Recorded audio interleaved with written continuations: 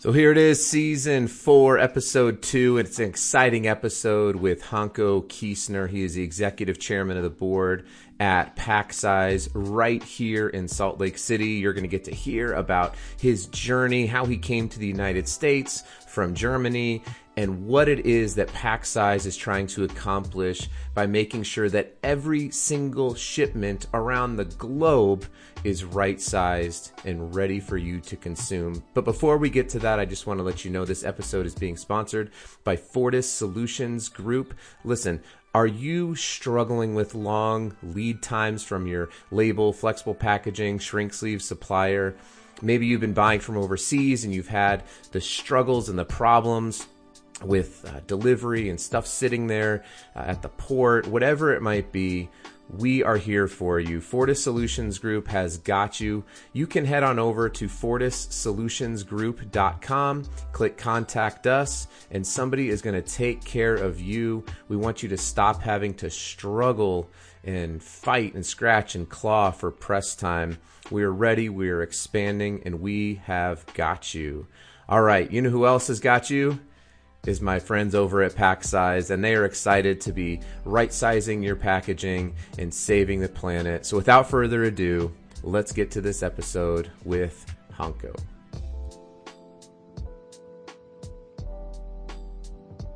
I get to interview somebody in my home state. Well, it's the state where I live. I've only lived in Utah for like 3 years, so I still kind of claim Colorado because that's where I'm from and I'm a big Nuggets fan. But I live here in Utah, and I get to interview somebody in Utah. Just an incredible company, and I'm excited to meet one of, I'm sure, many people who are behind the success of the company. But we've got Hanko Kiesner. Is your official title CEO? Actually, I've now stepped into the executive chairman role. Executive chairman. The executive chairman role, yeah. Mm-hmm. All right. And when did you step into that role? That was actually just 2 weeks ago. Oh, 2 weeks ago. Yep. So it's new. Yeah, it is new, and we have a fantastic CEO, and he is ready to scale the heck out of the scalable portion of PacSize, and we are all looking forward to that incredibly much. That's great. Yeah, after I'd got out of business school, one of the books that I read was it was a book called The E-Myth, and I don't know if you read it or not, but the whole thing is about building businesses that are scalable or repeatable or replicable, basically. So that's exciting, kind of a next phase. And we'll get into sort of how you've got PacSize to where it's at, and then as of a few weeks ago, been able to hand it over to a new CEO. So that's cool and exciting. So let's start off with you. So we meet we're hanging out at Pack Expo, and we're enjoying. I don't know. Do you drink? Like, I love German beer, so we're enjoying a delicious German beer together. And I'm like, well, tell me, who are you? Like, where'd you grow up, and how did you get to Utah, and what's that story like? I grew up in a small town, Herford, in northwestern Germany. It's a town that is located between Hanover and Düsseldorf. So that's what puts it on the map for most people. But it's a rather small town. And as a teenager, I had the privilege of being part of a small group of students at our high school there in Herford to participate in a student exchange where we were trying to apply for a U.S. high school to be exchanged with at that point in time. And we had applied for 2 or 3 consecutive years and were never matched with the city, with the high school in the U.S. And that one particular year, we were mapped to the Box Elder High School in Brigham City, Utah. And so that was actually my first introduction into the United States. I had never been on an airplane. I had never been outside of Europe at that point in time. And this was our English class at high school, traveling on a 747 from Frankfurt to Chicago and then on to Salt Lake City. And then I was picked up by the host family at the Salt Lake City airport. And the first thing she handed me in this big, gigantic wood panel station wagon was this gigantic orange, the biggest orange I'd ever seen in my whole life. So then we drove up to Brigham City, and that was my introduction to the United States as a high school student. And ever since, I had developed a passion for wanting to contribute as a small little tooth wheel in the world's largest economy. So that Got was it. the beginning. That's crazy. So you, boy, I mean, it's because it's not like Brigham City is it's not a, even today, it's not like it's a big, it's a big city. Um, and so, but you ended up coming back, right? If I remember correctly, you did collegiate studies in Utah also, right? Yeah, the whole English class, and it was just a brief introduction to the United States, but it was profound. Fast food, we had never seen fast food. We weren't driving any cars because here in the US you can start driving a car at age 16 already. And this whole high school experience, it was just phenomenal. So we went back to Germany, and then we had the US German class students visit us in Germany and stayed with our families, and we all developed a really cool friendship with our exchange students. And when it was my turn then to go to a university, after joining the military first, we had still compulsory, we had a draft in Germany, I had to be in the military. And then after that, I was able to get accepted to the University of Utah, where I then completed my business study.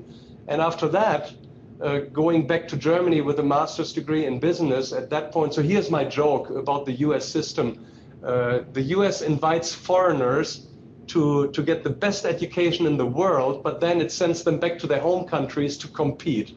And so it's my perception. So I went back to Germany. I had met who would then become my wife, Laura, who I met at the University of Utah in a French class. She joined me going back to Germany, and I went into my father's business, my father had pioneered the Z-fold corrugated, the special type of corrugated that today feeds through our automated packaging machines. And so I went into his business. Now, at that point, we had no machines. It was just the Z-fold corrugated, and our machine was basically a box cutter. So we would hand out a manual box knife to our customers and told them, cut your own box with that. And I worked there for 10 consecutive years. With my father, I had a great time. We traveled all over Europe. His business was Europe's leading business in this small niche of corrugated Z-fold. And so we traveled all of Europe, and we maintained the market leadership until after 10 years roughly, my wife also said, okay, you know what, it's always gray, rainy, overcast. And plus, I still had the passion to play a role in the world's largest economy. And so she said, I want to go back to Salt Lake City or anywhere in the US. And I said, okay, I'll give up my career, which was doing great, and we were doing well. But then we decided to go to the US and start from scratch. And I tell you, that was one of the most exciting, but also one of the most scary things I'd ever done. Because we began this planning process about 2 years prior to moving. And so we had it all scouted out, all planned out, and then you can never plan for everything anyway. And so ultimately, when the day of moving came, we decided we'll do this by ship, we'll do this the right way. So my vision always was that immigrants arrive by ship. I don't know, Adam, did your ancestors get to this country by ship, or how did they get here? So that's a funny story. I was always told growing up that my ancestors were Polish and that they came over via, by ship. And so my grandfather would always make us pierogies and would teach us, random words in Polish. And then I did like the ancestry.com test, and I was like, I've been lied to. I have like no, maybe just like pierogies. I don't know. But yeah, I mean, there certainly is something very I don't really know what the word would be, but appropriate maybe, because you're right, like most ancestors came here via ship. Some, if we wanted to go back through the dark parts of American history, there were some who came here obviously not on their own volition, and then others who were here for the opportunity. So yeah, so Yeah.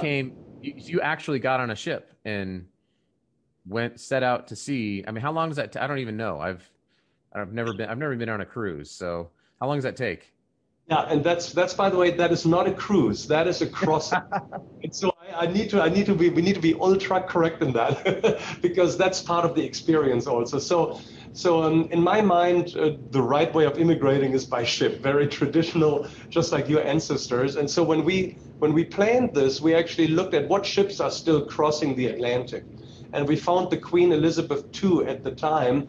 And so we went over to Southampton in the UK, boarded the ship with three little kids, so my wife, three little kids, and myself.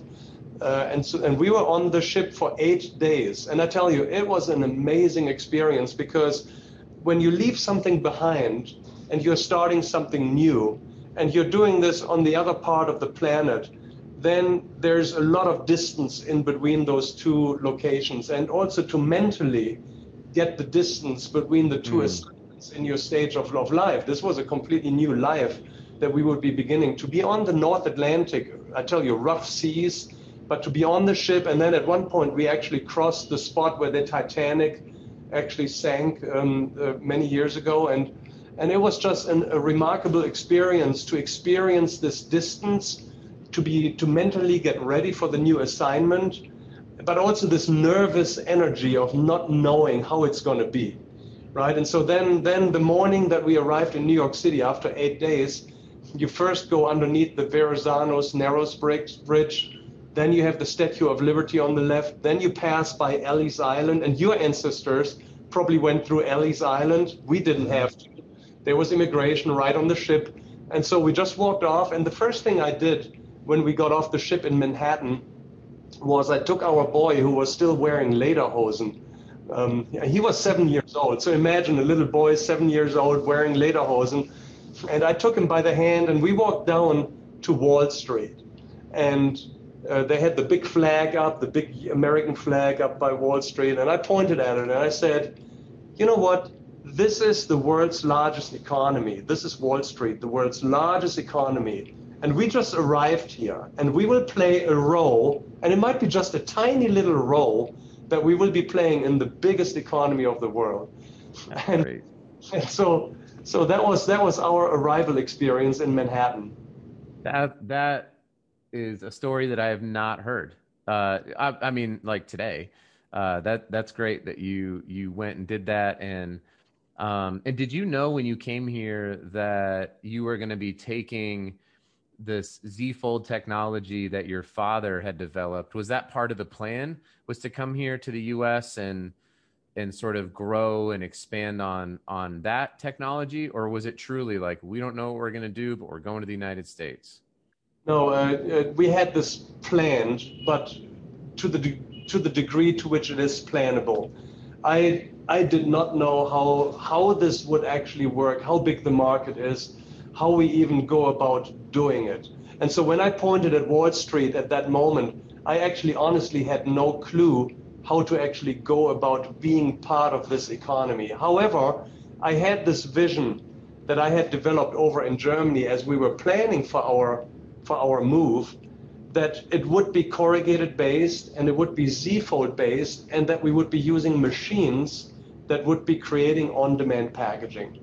So all of that I sort of had mapped out in my mind, but I didn't know whether or not we even had a chance to succeed. So when we were right there, I honestly really didn't know how to go about it. We then went over to Penn Station, took the train to Salt Lake City. So I had another 3 days to reflect on how we would go about it. And then once we arrived in Salt Lake, within a week, I went to see a lawyer and told him that I wanted to start a business. And the lawyer asked me, okay, you want to start a business? Good. Now, what type of entity do you want?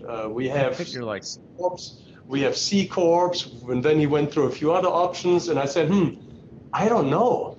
I don't know what entity I want. And then he said, well, the C Corp is the beast that made America great. So you said, sign me up. I said, let's go with that. That sounds cool. He didn't say C is for corrugated. It's a corrugated corporation. So that's. Well, I probably would have figured that one out. But no, we went with the, so that's how it worked. And so we had the entity and we got to work. And I think within 2 or 3 weeks, we were signed up at a trade show. So I was actually packing up a rental van to go to the largest woodworking trade show because woodworking would be our first customer base. And so I went to that trade show. We set up a little booth. I think it was 20 by 20 or something like that, or 10 by 10. I think it was a 10 by 10 booth or something like this, the smallest booth they had. And that's how we got going. And then it took us about 8 months to get the first customer. And I knew that we would not be with an income for a while. And that's when we decided, before we actually moved here, we decided that we, without an income, would move into my wife's parents' basement in their home in Cottonwood Heights. So Laura's parents, they lived in Cottonwood Heights. We moved into the basement with 3 little kids. And then they gave us an upstairs 12 by 12 foot bedroom with purple carpet that we could use to start Pack Size. So we That's had awesome. So we had the company registered, we had the brand name, and then we had a purple carpeted 12 by 12 bedroom, out of which we would run the company. Please tell me that you have replicated that room somewhere in Pack Size to bring people into. No? No, we don't have it replicated, but we do have photographs from that time, and photographs are actually looking quite embarrassing because we called that the world headquarter of Pack Size at the time. Right. And it was just a tiny little room. But what was really amazing is how customers thought of us, because they didn't see where we were sitting. There was no Zoom at the time where you can actually see where I'm sitting. And so they actually thought, because the idea was so cool, most of the potential customers we were talking with actually thought that we were a pretty big company.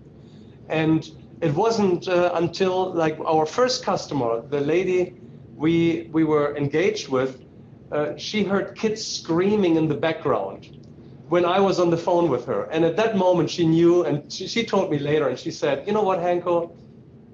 At that point, I knew that you were just an ordinary person like you and me and everyone else.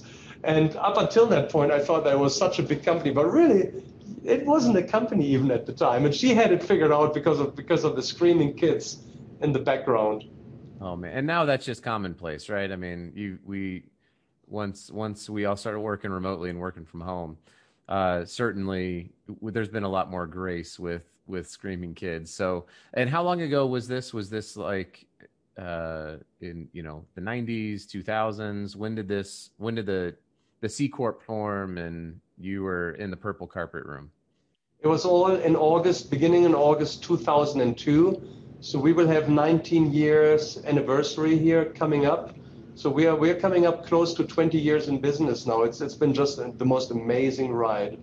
And does it still feel like it's on, if you had like a growth curve that you're still sort of, even though it's been 20 years, like you've come so far, but you're still like, wow, there's so much more there, even though it's a small part of the greatest economy in the world, we can keep growing within this thing. And that's going to be a really exciting period for the next 20, 30, 50, 100 years, whatever it might be. Yeah, Adam, I totally agree. This is also what our vision is. This is another 20 years, another maybe 30 years of growth. And the exciting thing is actually that that we are currently maybe at 2 or 3% adoption in the US and way less than that worldwide, that we have so much more growth ahead of us than anything that we have accomplished. So in that sense, it feels like we are constantly starting up. And the growth curve that you described, it's never really a straight line. Right. It was the 2008 recession, 2008, 2009, right? There was a little flat spot. And then I would say the last or 3 years ago and 2 years ago, when these trade wars happened here, the trade wars with China and the US, there was a lot of disruption that happened to US manufacturing. And so there was a little bit of flattening going on, but then it always picks up again. And so if you look at this in the big scheme of things, it's like a 20-year amazing growth story that is just unbelievable, actually. Yeah. So let's talk about the company, because it's really, I mean, your son arriving in Lederhosen is that's just an incredible story. And I love that you got on the train. If the train were less expensive, that would be my preferred mode of travel. I really do enjoy, I've taken the train well, in Europe, I have. I've been on train rides in India. That's an intense. That's a pretty intense situation. But I just love traveling by train, just seeing the countryside. I think it's very, it's just so beautiful and very cathartic. So that's an awesome story. But it is a packaging podcast, and you have built what is just this incredible company that's really solving one of the more critical problems within the packaging space, which is, and I hear this constantly, the need for late stage product differentiation. And so, I've been in plenty of manufacturing environments where it's like, and here's our raw materials, and then it's like half of their warehouse is dedicated to different size boxes. I mean, it's just, and you've seen it already, right? Like, I'm preaching to the choir. So the fact that you figured out a way to replace that using it's still your father's technology, right? The Z-Fold technology. So using this familial technology combined with this just incredible piece of equipment. And then even when I was in there and, they right size packed my shoes, and I tell people about that all the time. I'm like, no, I put shoes on a belt, and at the end of it, they were all boxed up and nobody touched it. Nobody had to go crack open a pallet and then get out a knife and cut off the bandings and then get the box and then flip it over and open it up and put a piece of tape on it, flip it back over and go, oh shoot, this is the wrong size box. And they got to take that. And none of that happened. I set them down and I just went through and they were like, wait, to your point, as your market adaptation is growing, they're like, oh, this is a thing. Yeah, it's a real thing. It's pretty cool. So pack size, maybe just give me a minute or two, sort of like what you guys do, and sort of what problems you're solving. And then I really want to dig into what I think is near and dear to both of our hearts. And we talk a lot about sustainability, but how you guys are combating a lot of sustainability issues using your technology. So let's first start off with just kind of, what similar to who is it Hanko or Hanko? You said Hanko when you were speaking of yourself. It's actually Hanko. So it's Hanko. Okay. so in that way, actually, that's a good catch. It's a very You misspoke about yourself. It's like Kanye West calling himself Kanye. That's great.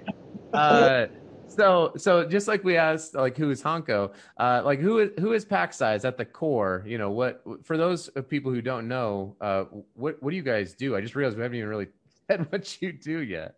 I will share with you exactly what we do. But before I do that, I want to share with you what every listener can probably empathize with really well. And that is what you already mentioned, is this experience of receiving oversized packaging. And that is associated with me ordering something small or medium sized, but getting a gigantic box.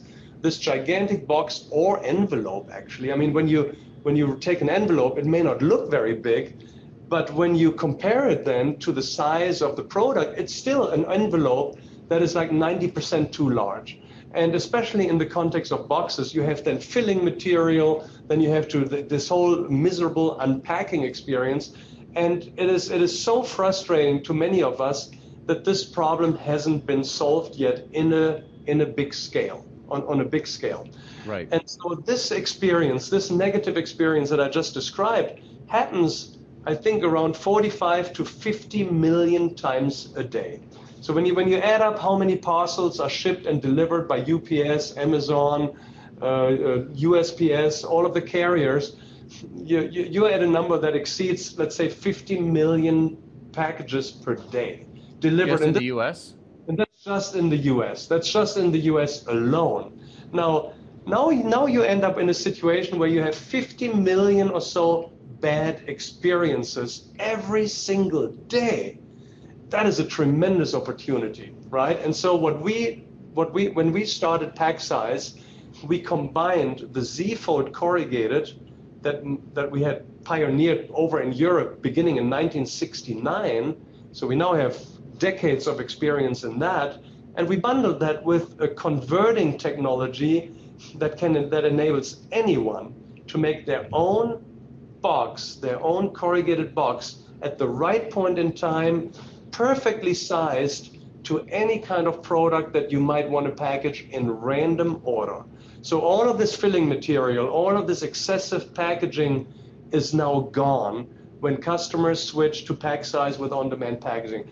And that is in the essence what we do. Now today, of course, we are now 20 years into this. We do this with sophisticated software, actually enterprise-grade software is part of it. One of the biggest fulfillment networks that is using pack size, as we speak right now, is making 35 custom-sized, perfectly sized packages every second. 35 Wow. every second. Now you need to have software that can run all of this and can optimize all of these process flows. And I tell you, these are 27 buildings that this one single fulfillment network is deployed in, between Anchorage, Florida, Southern California, New York, and Boston, and anywhere in between. All of this is orchestrated by PackSize software to run optimally. And since I finished that last sentence, we made 1,000 boxes perfectly sized in just that one network alone. So now take the scope of all of this, and now you can know that this is about software, this is about hardware, this is about corrugated, this is about people, this is about process flows. And all of this, I would say, is what really distinguishes PackSize from any other packaging solution that doesn't deliver right-size packaging. Yeah, I love. I mean, what a powerful, example of just when I finish this sentence, they've done 1,000 boxes. But then when you think about within the scope of the United States, it's like, well, if you've got 50 million of these things happening every single day, while you are delivering this killer solution, there's probably still whatever, 40 million bad experiences. So you've made that dent, but it's like, what if there was zero? What if there was zero bad experience? Of course, there's never going to be zero potentially, but at least statistically close to zero, right? Because the minute you said that, every single listener, I mean, a lot of people in the packaging industry listen to this, so we're like, yep, got it. But everybody knows it. I mean, the most popular videos right now on YouTube are people opening things, right? Like if brands don't understand the power of the unboxing video, then just think about the fact that there's a 9-year-old who's making whatever $65 million a year just opening crap most of the time and then talking about it. It's wild to think about the level of influence that is now being thrown onto a brand, and the negativity that comes from, why, I just bought this tiny little thing and it came in this giant box. Well, it's because that was just the first box they could grab, and they just stuffed it full of a bunch of crap because they had to get to the next one and on to the, they just had to keep going and going and going. So they're not thinking about your brand's experience, your customer's experience. They're thinking, how do I get to the next box? And so you've sort of removed that decision, right? That's awesome. These same people now have the ability to just set it down and then it just goes. And then at the end of it, they're stacking it on pallets or they're sending it to the truck or whatever it is they're doing. So that's great. Yeah, and this is about the experience of the customer. Let's now talk about the sustainability and the environmental impact. Because even though I have to say the biggest reason why we should be doing this probably is the customer experience, because who does not want to deliver a great customer experience, right? So you invite people onto your website, you get them to buy things from your internet retail service, and then you put it into an oversized package, and then when it's delivered, you have created a bad experience. That is not what anyone really wants to do. But let's talk about the sustainability. These 45 or 50 million bad experiences that happen, here's the negative sustainability impact that this also has with it or attached to it. If all of the boxes fit, and this is just a thought experiment, and I agree, we will ultimately get to 100% of all of the packages will ultimately fit. Because really what we are doing right now is sort of insanity, right? Because it costs more money and nobody likes it. And so why why continue doing it? It's more expensive and nobody likes it. So, but let's talk about the specific advantages to the environment that right-size packaging delivers. If all of the boxes fit, Adam, guess how many trees would not have to be cut down to make the paper that is necessary so that the boxes can be too large? And I give you a hint. It's a number between 50 million trees and 100 million trees every year.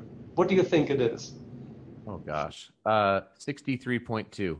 63.2 million. That's actually that's not bad, but it is 98 million trees a year are currently cut down. These trees are cut down every year to make 5.8 million tons of paper, which is the amount of paper that we need so that boxes can be 40% too large. And 40% is roughly the average by which boxes are too large. And that's actually a conservative estimate. The number could actually be a little bit higher. So 98 million trees could be saved. But then now you created these boxes that are too large, right? Guess how many millions of truckloads are now necessary to ship 40% air? Hang on, I'm the interviewer here, okay? I didn't sign up for a quiz. No. Okay.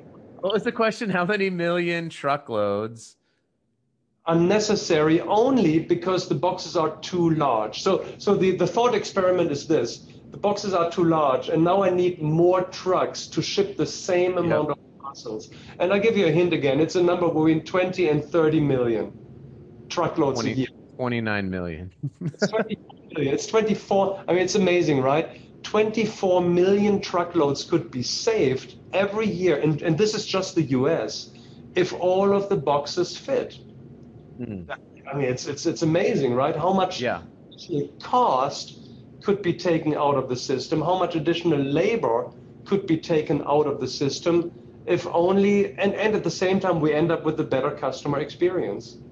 Right. And when you think about even, so I'm reading right now Bill Gates' new book on climate change, how to avoid a climate crisis. And the interesting component to that is like there's not only the amount of trees, and trees are one of our largest storers of carbon. And so leaving trees up is a good thing. We should want to have trees up because they pull carbon out of the atmosphere. So we're not only leaving up trees, we're using less fossil fuels in order to power the transportation. I would imagine also there's a third component to it, which is that right-sized packaging. This is my guess, is that right-sized corrugated packaging would lead to less product returns, because not only is the experience better, but I have seen myself where companies will be like, hey, we just got a whole bunch of returns because we didn't put the appropriate void fill in, because we didn't have the right size box, and on and on and on. And so I'm a big believer in sustainability on like, you got to protect the product, because if you spend all this time, all this money making food or making whatever, shampoo or whatever it is, you put all this energy into the manufacturer, you've released all this carbon in, and it has a purpose. The purpose is to be sold and enjoyed by your customer, to delight your customer.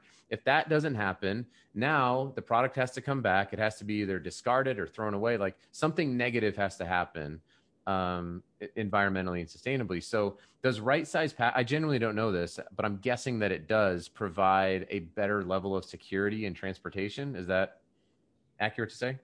Yeah, that's you're spot on with that intuition, Adam, because nothing actually provides better protection than perfect fit. And then beyond perfect fit, you have also the packaging design itself. So when we create the box randomly for the next order, we take into consideration the fragility of the product that needs to be packaged. So either we can create additional corner protection, or in cabinetry, we call this the super pack.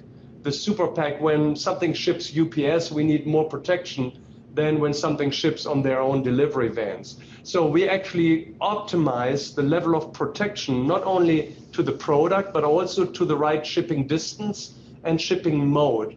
And certain shipping modes, they are rougher and you need more protection. And then there are other shipping modes that where you can actually save on the packaging material and you still don't have any damage. So it is that kind of optimization that our software actually provides to our customers. But you are spot on. Perfect fit and product protection is actually one of the primary goals. Yeah, and it's a huge part of sustainability, but because it also impacts, to your point, like it's not only sustainable, but it protects the product, the profits of the company, right? I mean, when you get a product return, that's bad. When products break, that's bad. You lose customers, that's bad. Like it's not all pure altruism. Sustainability issues can also solve business problems, and I would argue if they're not solving business problems, then they're not necessarily the most sustainable option. If it's a bit of greenwashing or whatever it is, and it's, then you don't really have a sustainable packaging option. So I love this conversation because I'm a huge, number one, I'm a big fan of what you guys are doing at Packsize. So I'm glad that you came over here on the boat and got on the train with your lederhosen. Did you have lederhosen on too, by the way? I do have lederhosen, but I didn't have them on at that moment. At that moment, okay. I'm just picturing like you and your son in matching lederhosen, just like, son, behold. I'm so grateful for that. What do you think? And this, we'll kind of wrap it up with this. So, like, what's next? I mean, obviously, this is new information. You've moved into the executive chairman, which means you have to sit in the chair all day long and just stay out of the way. Is that what it is? Is that what they told you? Actually, it's not staying out of the way, but it is staying. But actually, it's not. It is staying out of the way when it comes to completely scaling. I mean, removing hurdles, removing barriers. Mm-hmm. That is absolutely part of my job, part of any leader's job, actually, to really allow the talent in the company. And we are a people-driven company. I tell you, we have just the most amazing talent to make sure that everyone can develop and live out their talent to the fullest degree. That is one of the most important things. And for my next for my new role, it is exactly that also, and that is to facilitate scaling this incredible packaging process and this incredible packaging solution all the way up to where we have zero bad delivery experiences. These 45 or 50 million experiences that are negative, they need to be positive. And that is what my role, that everyone at Packsize's role is that. And over time, as we grow, we all have to step into new roles and grow as people, mm-hmm. grow as leaders. And that is really what this is all about. But I tell you, what is up here next is to really scale the platform that we have built here over the 19 years and do this very rapidly because we don't have much time.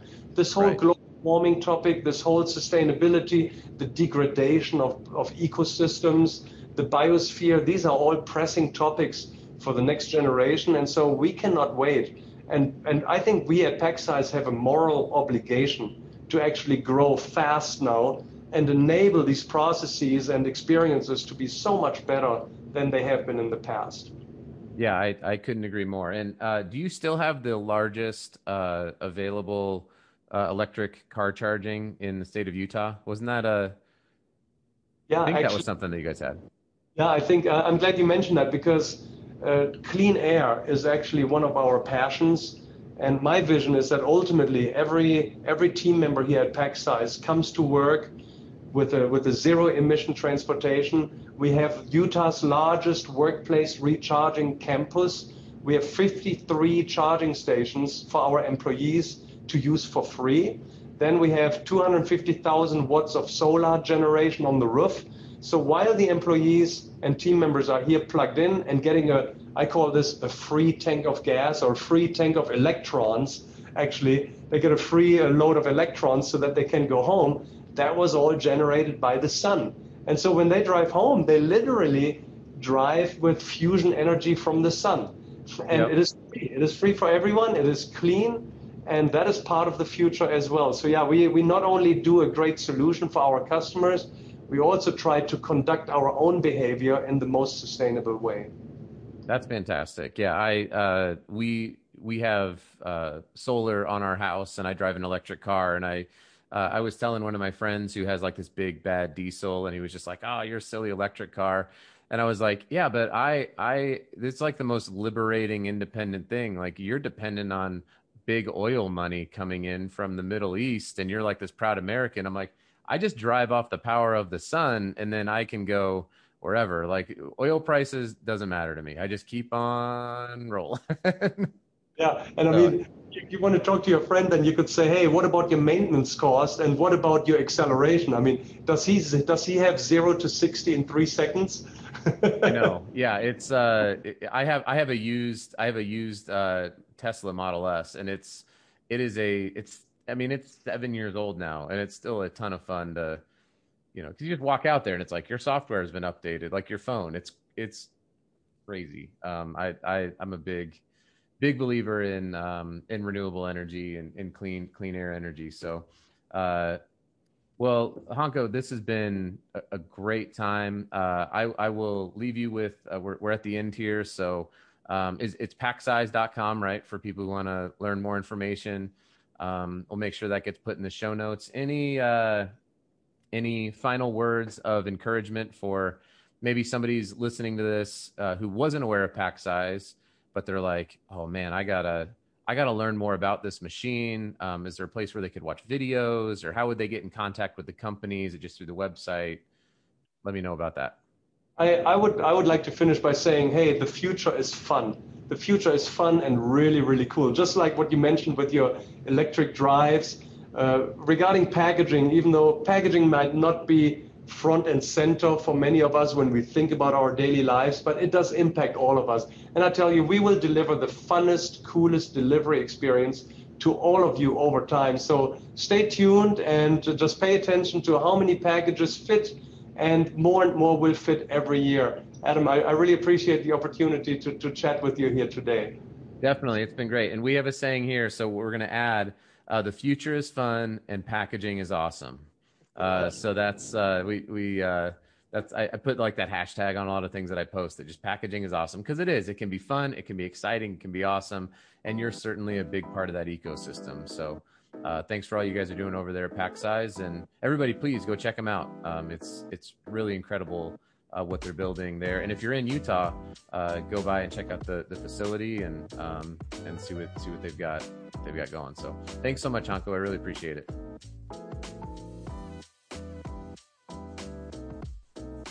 Please make sure that you like, share, subscribe. Let's spread the good news and the joy that packaging can be in the world. You can find this podcast anywhere that you listen to podcasts. We appreciate the ratings and the comments and the sharing. It's only going to keep getting bigger because packaging is awesome.